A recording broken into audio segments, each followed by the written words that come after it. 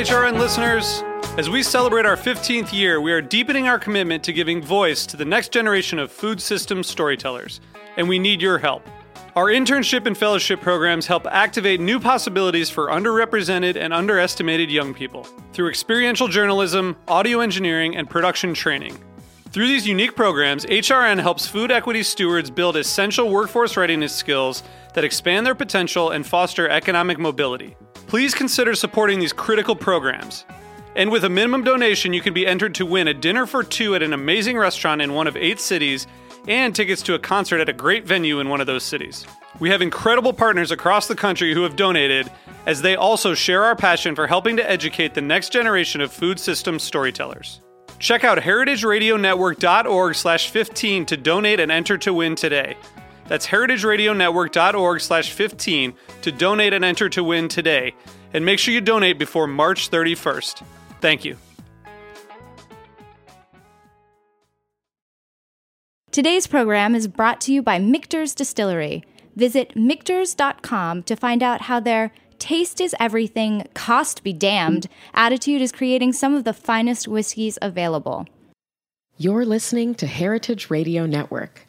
We're a member-supported food radio network broadcasting over 35 weekly shows live from Bushwick, Brooklyn. Join our hosts as they lead you through the world of craft brewing, behind the scenes of the restaurant industry, inside the battle over school food, and beyond. Find us at heritageradionetwork.org.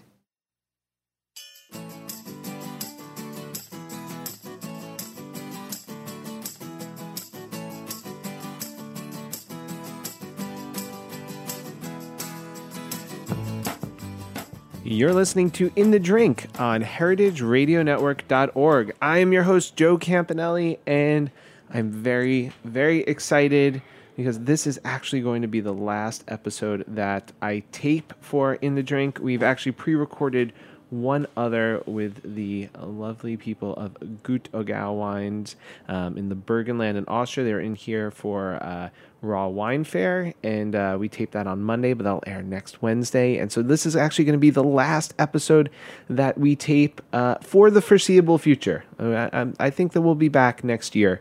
But for those of you who know me, who've been listening, I am in the process of opening up a new restaurant in the former Franny's space in Brooklyn. It's called Fausto. It will be a wine destination. There'll be all sorts of great wines there. Italian-inspired food cooked in the wood fire oven. Pastas made in-house using local grains. It's going to be awesome. I hope to see you there. But that's going to keep me pretty busy for the next few months, hopefully at least. And with that, I'm taking a little break from In the Drink. I love In the Drink, and I look forward to it every week. But I'm also excited that we're going out on a high note. We have a friend of mine in the studio today. She has done something very, very brave, and that is she has started a print publication, a print magazine. It is an art and food and wine magazine, and basically deals with all sorts of delicious things to eat and look at and drink. It's called Terre, and we have Rachel Signer, journalist, in the studio. Thank you so much. Congratulations on the first issue of Terre. Thank you, and thanks for having me on the show. It's an honor to be here, especially on your last show. It's really exciting. I really appreciate it. I'm excited that we're going out in this way, at least for this year.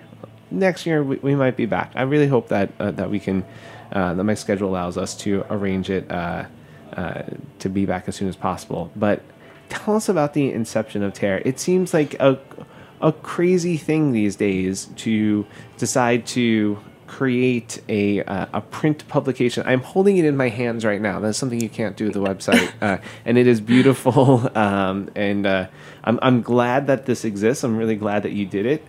But what made you decide to do this?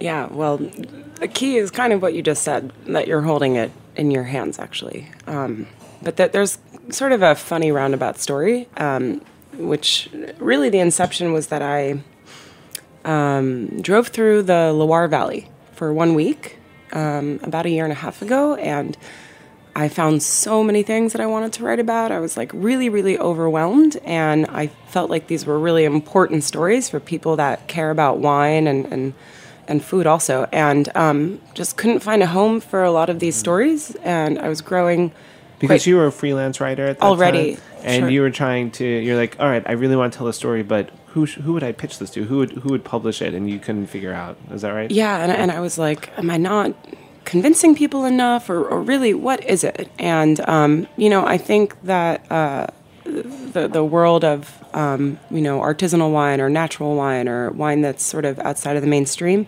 has grown so quickly that the media has been not quite catching up in a lot of cases. And this really stayed on my mind, like all of these producers that I thought were doing kind of radical things, and I just wanted to write about them.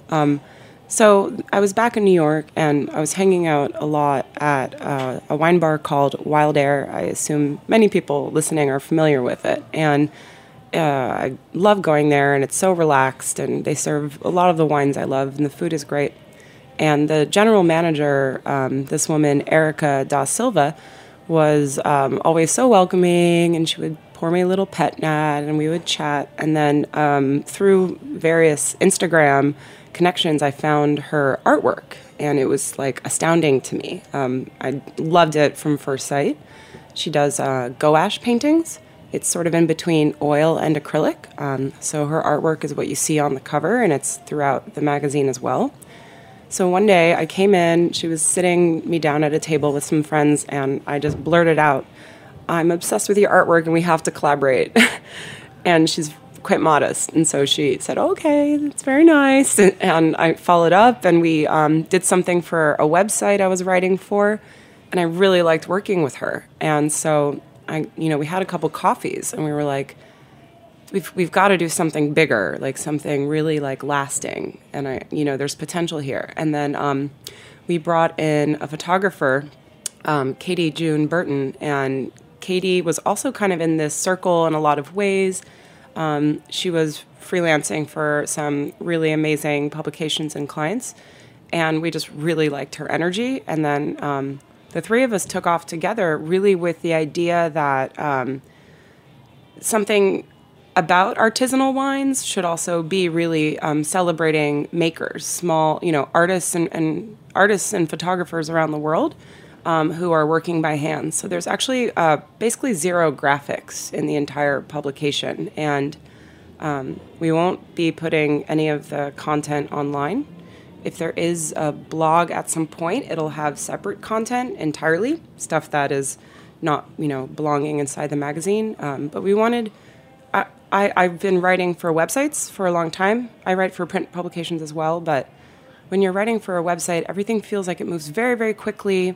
The article goes up, and it's just suddenly out there in the world, and that's totally fine, but it really changes the kind of coverage that you do. There's, wine writers end up doing a lot of, like, listicles, 5 wines to drink at Thanksgiving, and we really wanted this to be more about long-form journalism.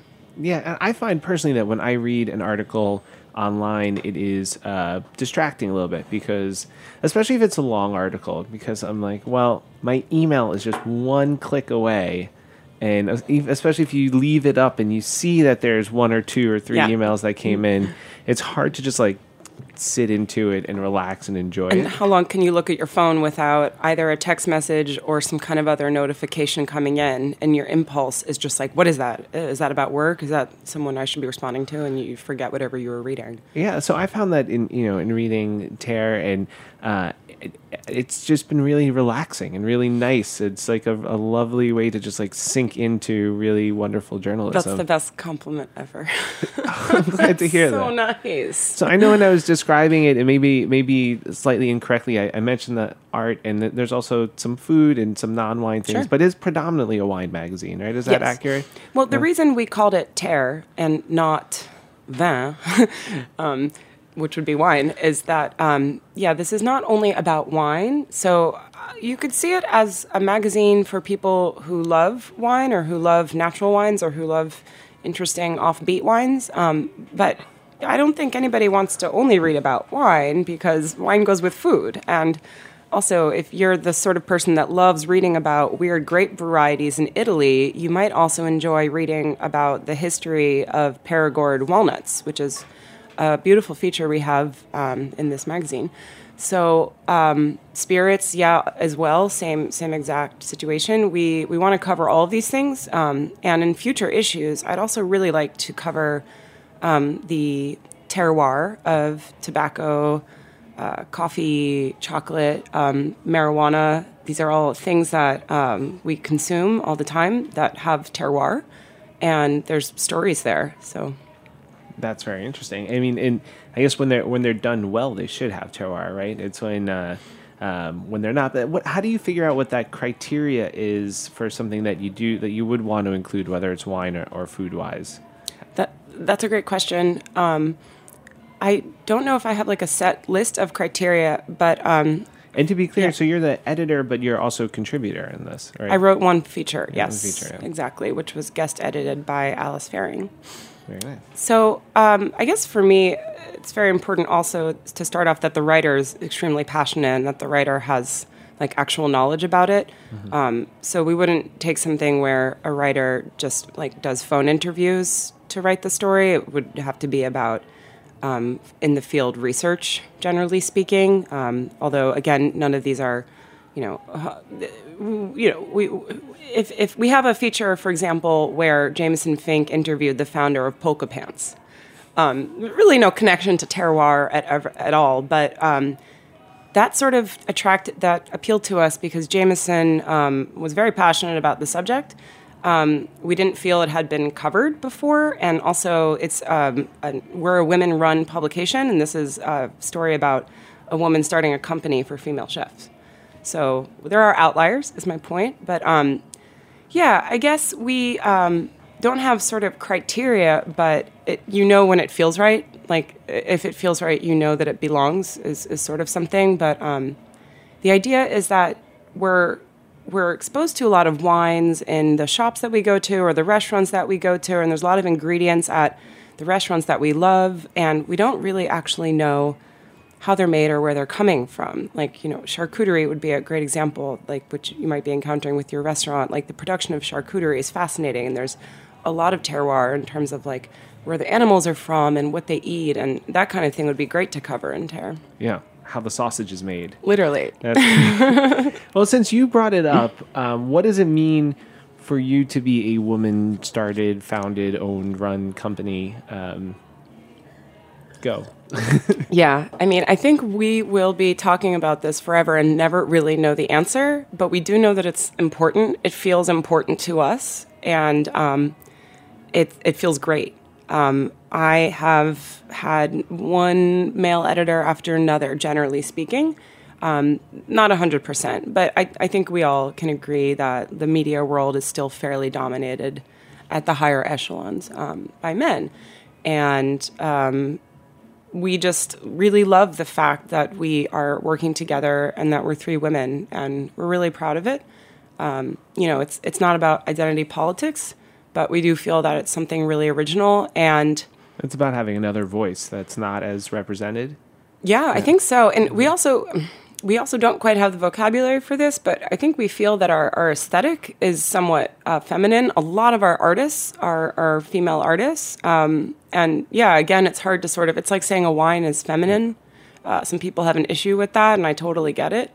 But at the same time, that's what we found ourselves kind of saying, and we like that, and we're very proud of that and very into that, and so we're just kind of going with it. Well, I don't know what it says about me, but I relate to your aesthetic, and maybe that's I don't know. Right. Well, it's interesting because we feel like we have a feminine aesthetic, but it's an attractive magazine, mm-hmm. and we want it to appeal to everybody. It's by no means like a magazine for women. It's for everybody.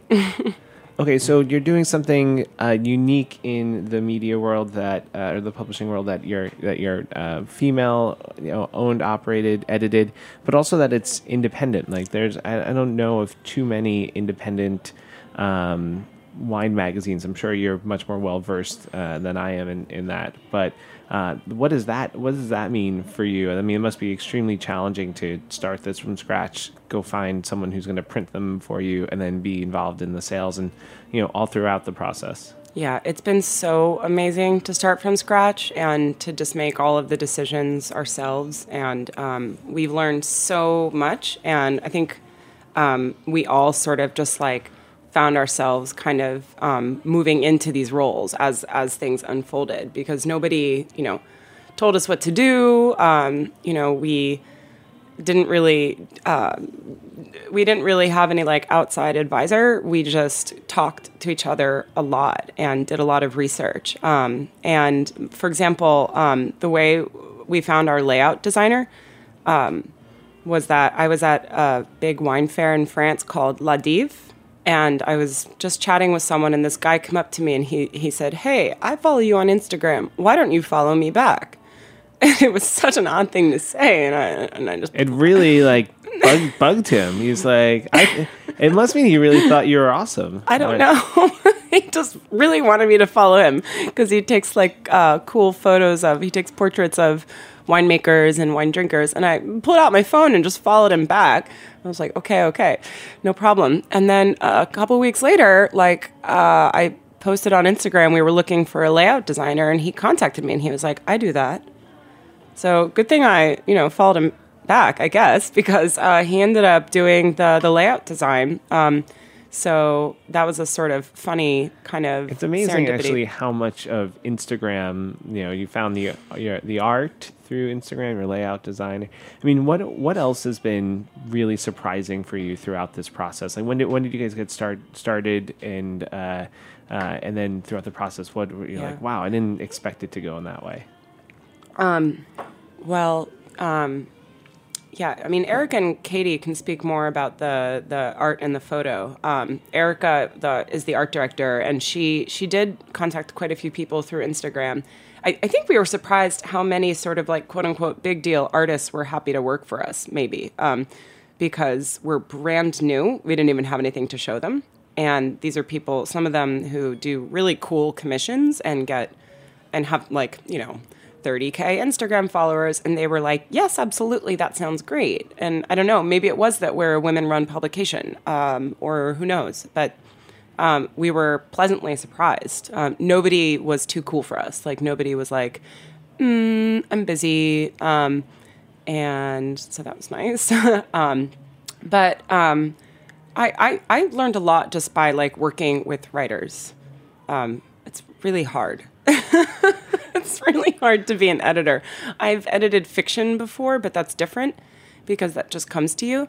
But editing journalism is really, really hard and frustrating. And I learned a lot from it. I like doing it. It was just sometimes it was hard to. We went through a lot of drafts. What was hard about it? Is it hard to, as a writer yourself, not to impose your own voice onto another writer? Yes. I imagine that's probably hard. Yes, it was hard. And also, these are all based on field research. So you can't just say, like, go make a phone call and then insert it into the piece, because it has to really be... and also, I had to really kind of help the writers understand that this magazine should really transport people to the places that we're writing about. That's the goal, anyway. To the Terre. On that note, we're going to take just a quick break. We'll be back with Rachel Signer of Terre magazine. Issue 1 just came out right after this.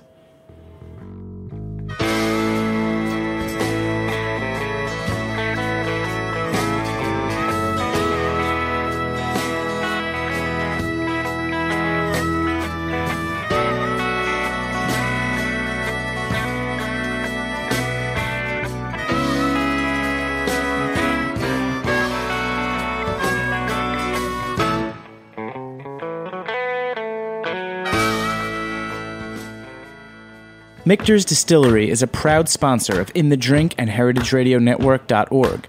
At Michter's, our passion is making the finest whiskeys possible.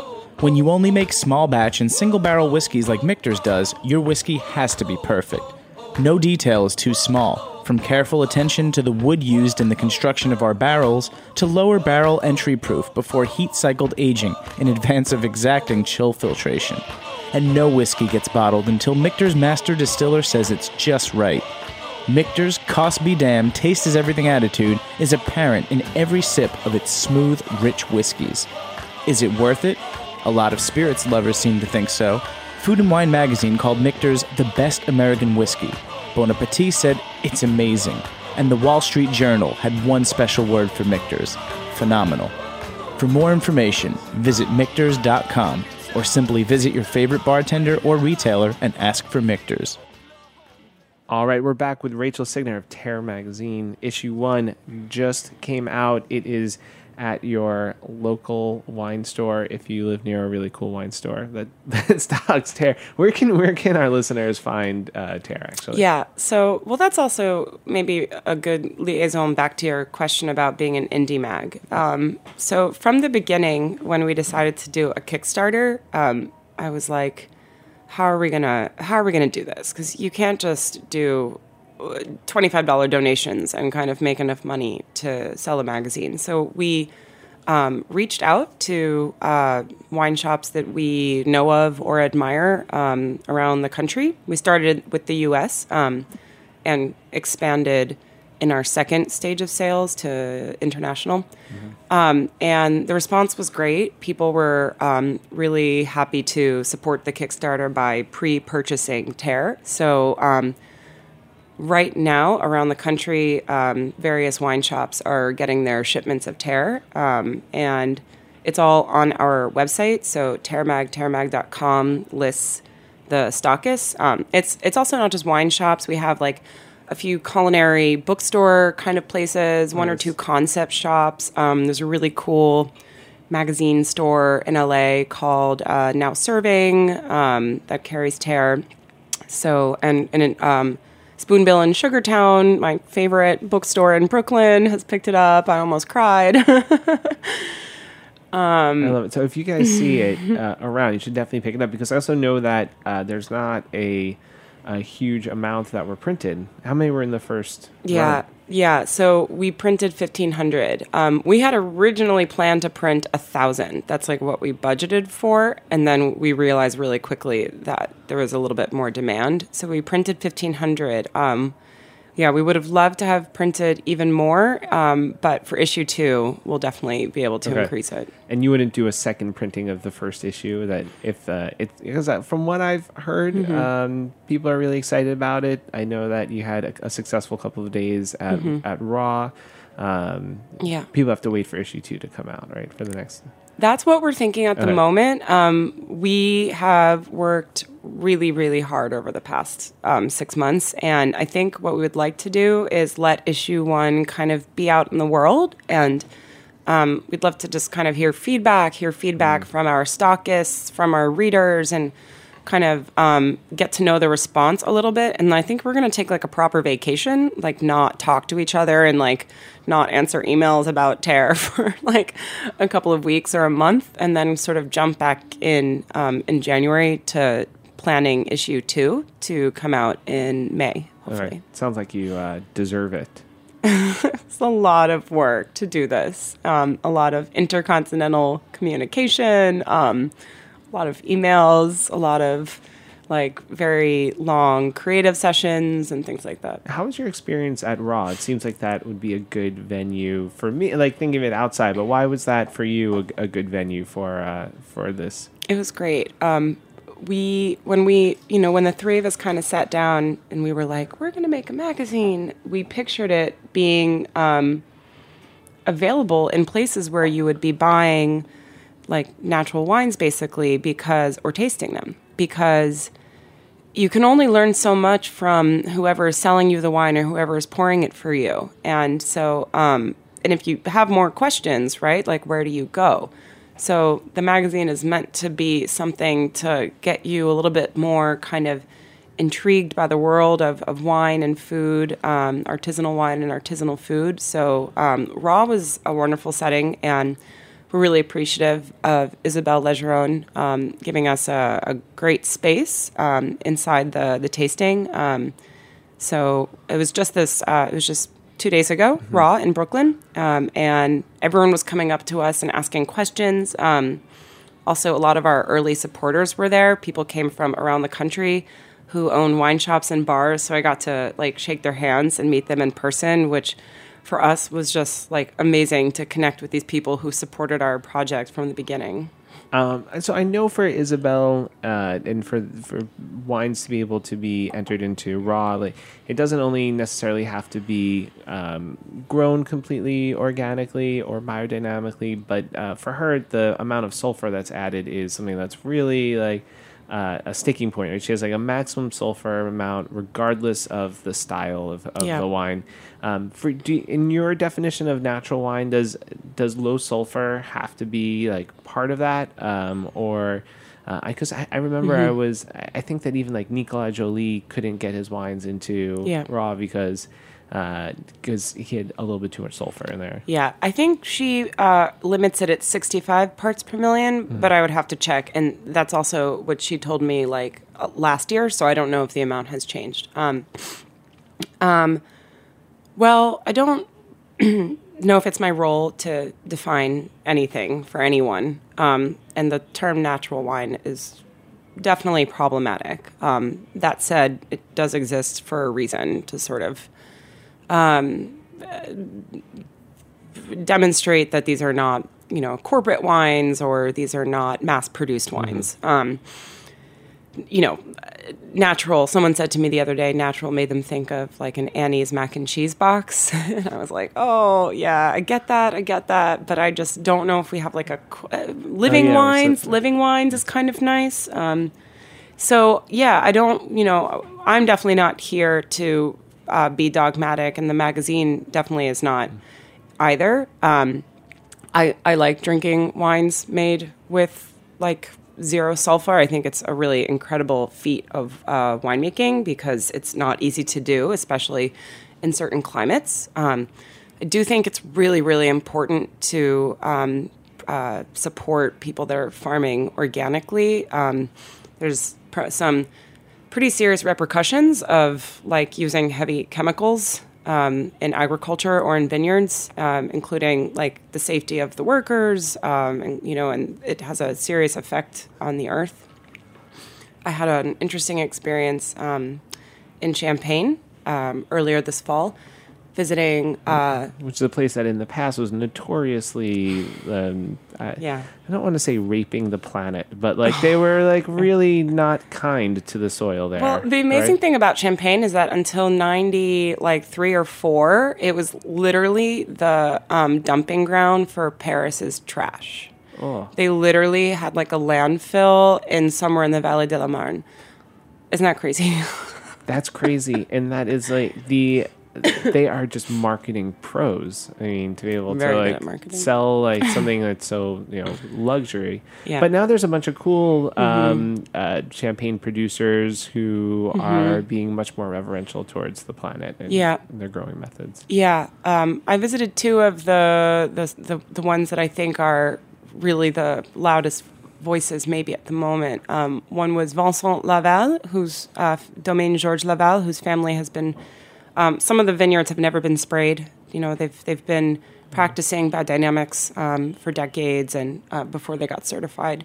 And he has very strong opinions, and he thinks that if you don't have a certification, it doesn't count because you could be spraying and just not telling anyone. And I think that's true, maybe. And then I visited Bertrand Vautreau of Vouette and Sorbet. So they both did the same thing. They have vineyards next to theirs that are not farmed organically, and we did like a soil comparison. And the smell of the organically or biodynamically farmed soils is so much more intense and rich and mushroomy, and it's like got this incredible texture compared to the conventional one, just really basically right next door. And also the roots of a biodynamic vineyard, they are really, really nice and long. They go down where the much more interesting matter is, and so that's going to affect the grapes, obviously. Whereas in the conventional vineyard, the roots are a lot shorter because they don't need to go any further because there's fertilizer and stuff at the top, and so they just stay up there. Yeah, I've seen images of. I'm sure you've seen this as well, where. Vineyards that are either like sprayed with fertilizer or irrigation too, right? The roots don't feel like the need to go deep to find the Yeah. minerals and water, and so they just stay Yeah. up there, and it's just a much less strong. Yeah. It's like a coddled. In Plant. Côte Rôtie, there's a place where, in the Northern Rhone, there's a place where Chapoutier has their parcel right next to somebody else, I won't name, who doesn't farm organically. And Chapoutier, actually, this particular parcel is farmed biodynamically. And it's almost hilarious because the Chapoutier vineyard, and this is all like, the terraced hill of Côte Rôtie, it's very dramatic, is just verdant, and there's like wildflowers growing, it just looks beautiful. And then next to it, it looks barren. It's How does the incredible. neighbor not be like, it seems like, I mean, Chapoutier seems to be doing pretty well in general, and like their stuff looks better than mine. Maybe Well, I don't know. I heard a story about Soldera complaining about his neighbors pissing on his vineyard because they were spraying. That's funny. So now I know we were talking about this before the show, but so I won't pretend to not know, but to not know your answer. But tell us about your idea of moving to Paris. Like you've left the States, you live in Paris. Why have you done that? It sounds like you get to visit a lot of producers. Yeah. Well, obviously the wine regions in New York are fantastic. But I mean, for me, it just seems way more practical to be based in Europe in order to cover wine. And despite the fact that I'm editing a magazine, I still have a lot to learn, like really, really. It's really important for me to be able to easily go to wine growing regions. And I found that my experience in New York, covering wine, I felt like I had two major handicaps. One was that I had to rely on invitations from wine associations to visit Europe, or even to visit Oregon and California. And a lot of times, like the cool producers are like not on those trips. Angelino Maule, even they're the Veneto Association of. Well, he's outside the appellation. Yeah, like they're not going to send you there and you can go Definitely visit not. it, No, they're literally not allowed to because it's like EU funding, and Angelino Maule is not part of the appellation. So yeah, you're not allowed to visit, and this was extremely frustrating for me again and again. And in cases where I'll never forget when I remember I was on a trip in the Languedoc, and I really wanted to visit this producer, Benjamin Taillandier. He makes simple, interesting wines in Minervois, and I just, I'd had them so many times. I'd sold them when I worked in retail before, and I just thought it'd be really great to visit him. And he is part of the AOC, Minervois, and so we went, and the representative from the Languedoc appellation was saying really rude things about his winery.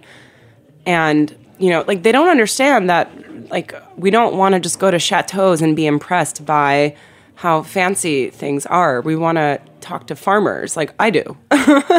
And I was really taken aback by how rude she was. And anyway, I really wanted a way to be a wine journalist without relying on these associations, which a lot of them are great. I've had some really great experiences also. And no one should complain about being, flown to Europe and so on. It's just not so productive. And there's something more pure about your approach too, right now, from an outsider. You're not going to places because you have a cool press trip there, and you're not writing about them because you feel like you need to pay for the press trip in some sort of unofficial way. Like you're so close, you can just hop on a train or a short flight and get to places that you want to go to. Yeah, and and I don't want to imply that people who accept press trips are compromised in any way, but there are a lot of pressures to do that. And also for me in New York, I just found that I was limited in other ways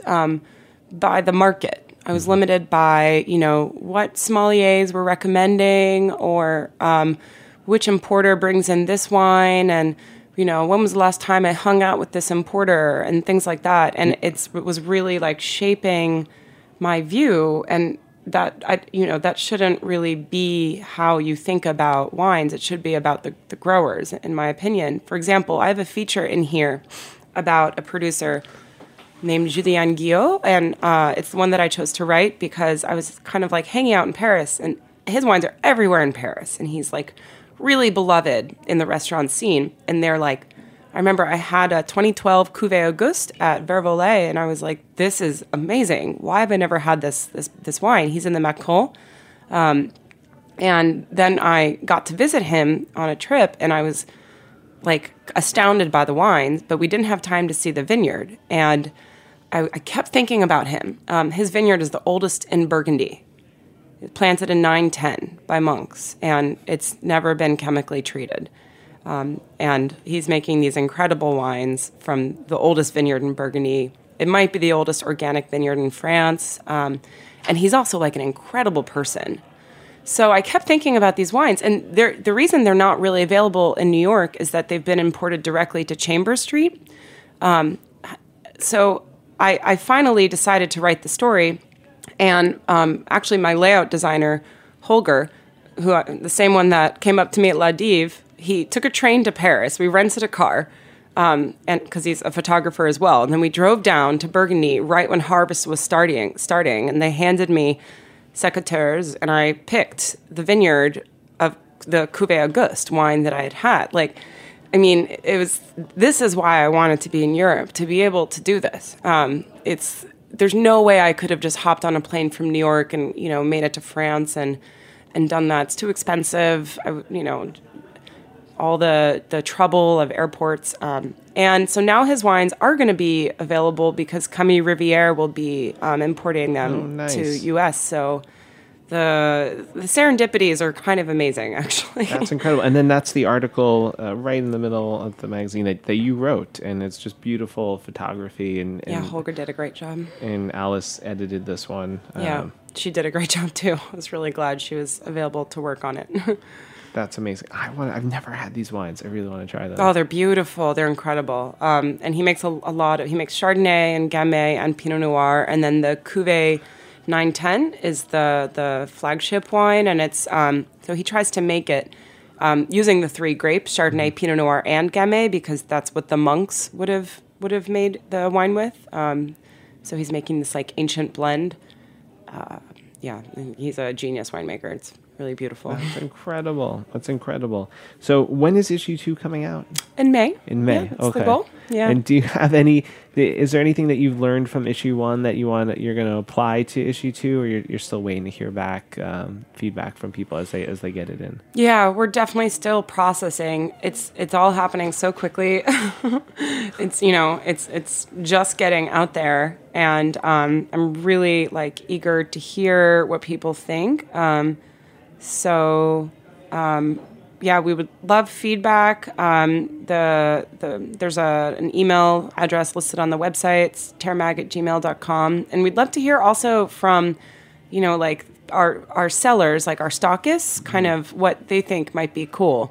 And that's another way I'd like to do things differently. Like, a lot of journalism is driven by the publicists that represent whether it be wineries or regional boards or so on, and that's totally fine. But the small growers and small producers don't have marketing, and those are the ones that I think are probably worth sharing their stories at the moment.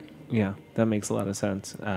Well, you have some great feedback from me in just that. It's kind of like the non-helpful feedback from the mom who's like, I love it. It's awesome. Just keep doing what you're doing.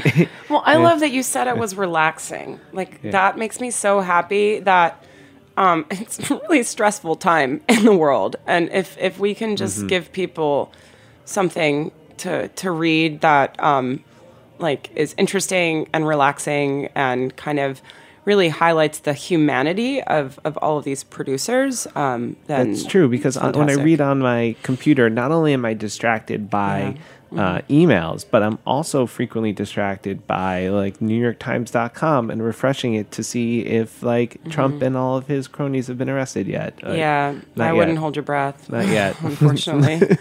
All right, Rachel, congratulations again. Thank you for being my last episode of 2017. Oh my God, thank you. It's been just such a blast. I want to thank all of you guys for listening.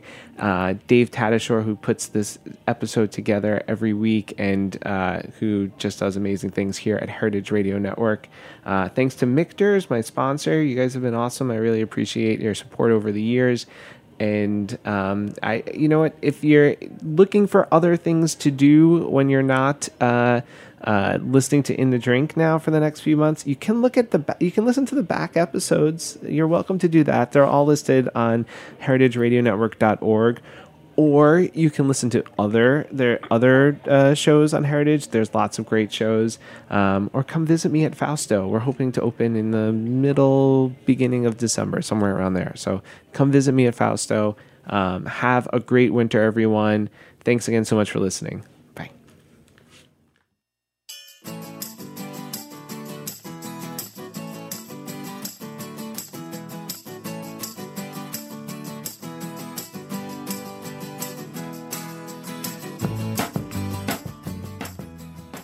Thanks for listening to Heritage Radio Network, food radio supported by you. For our freshest content and to hear about exclusive events, subscribe to our newsletter. Enter your email at the bottom of our website, heritageradionetwork.org. Connect with us on Facebook, Instagram, and Twitter at heritage_radio. Heritage Radio Network is a nonprofit organization driving conversations to make the world a better, fairer, more delicious place. And we couldn't do it without support from listeners like you. Want to be a part of the food world's most innovative community? Rate the shows you like, tell your friends, and please join our community by becoming a member. Just click on the beating heart at the top right of our homepage. Thanks for listening.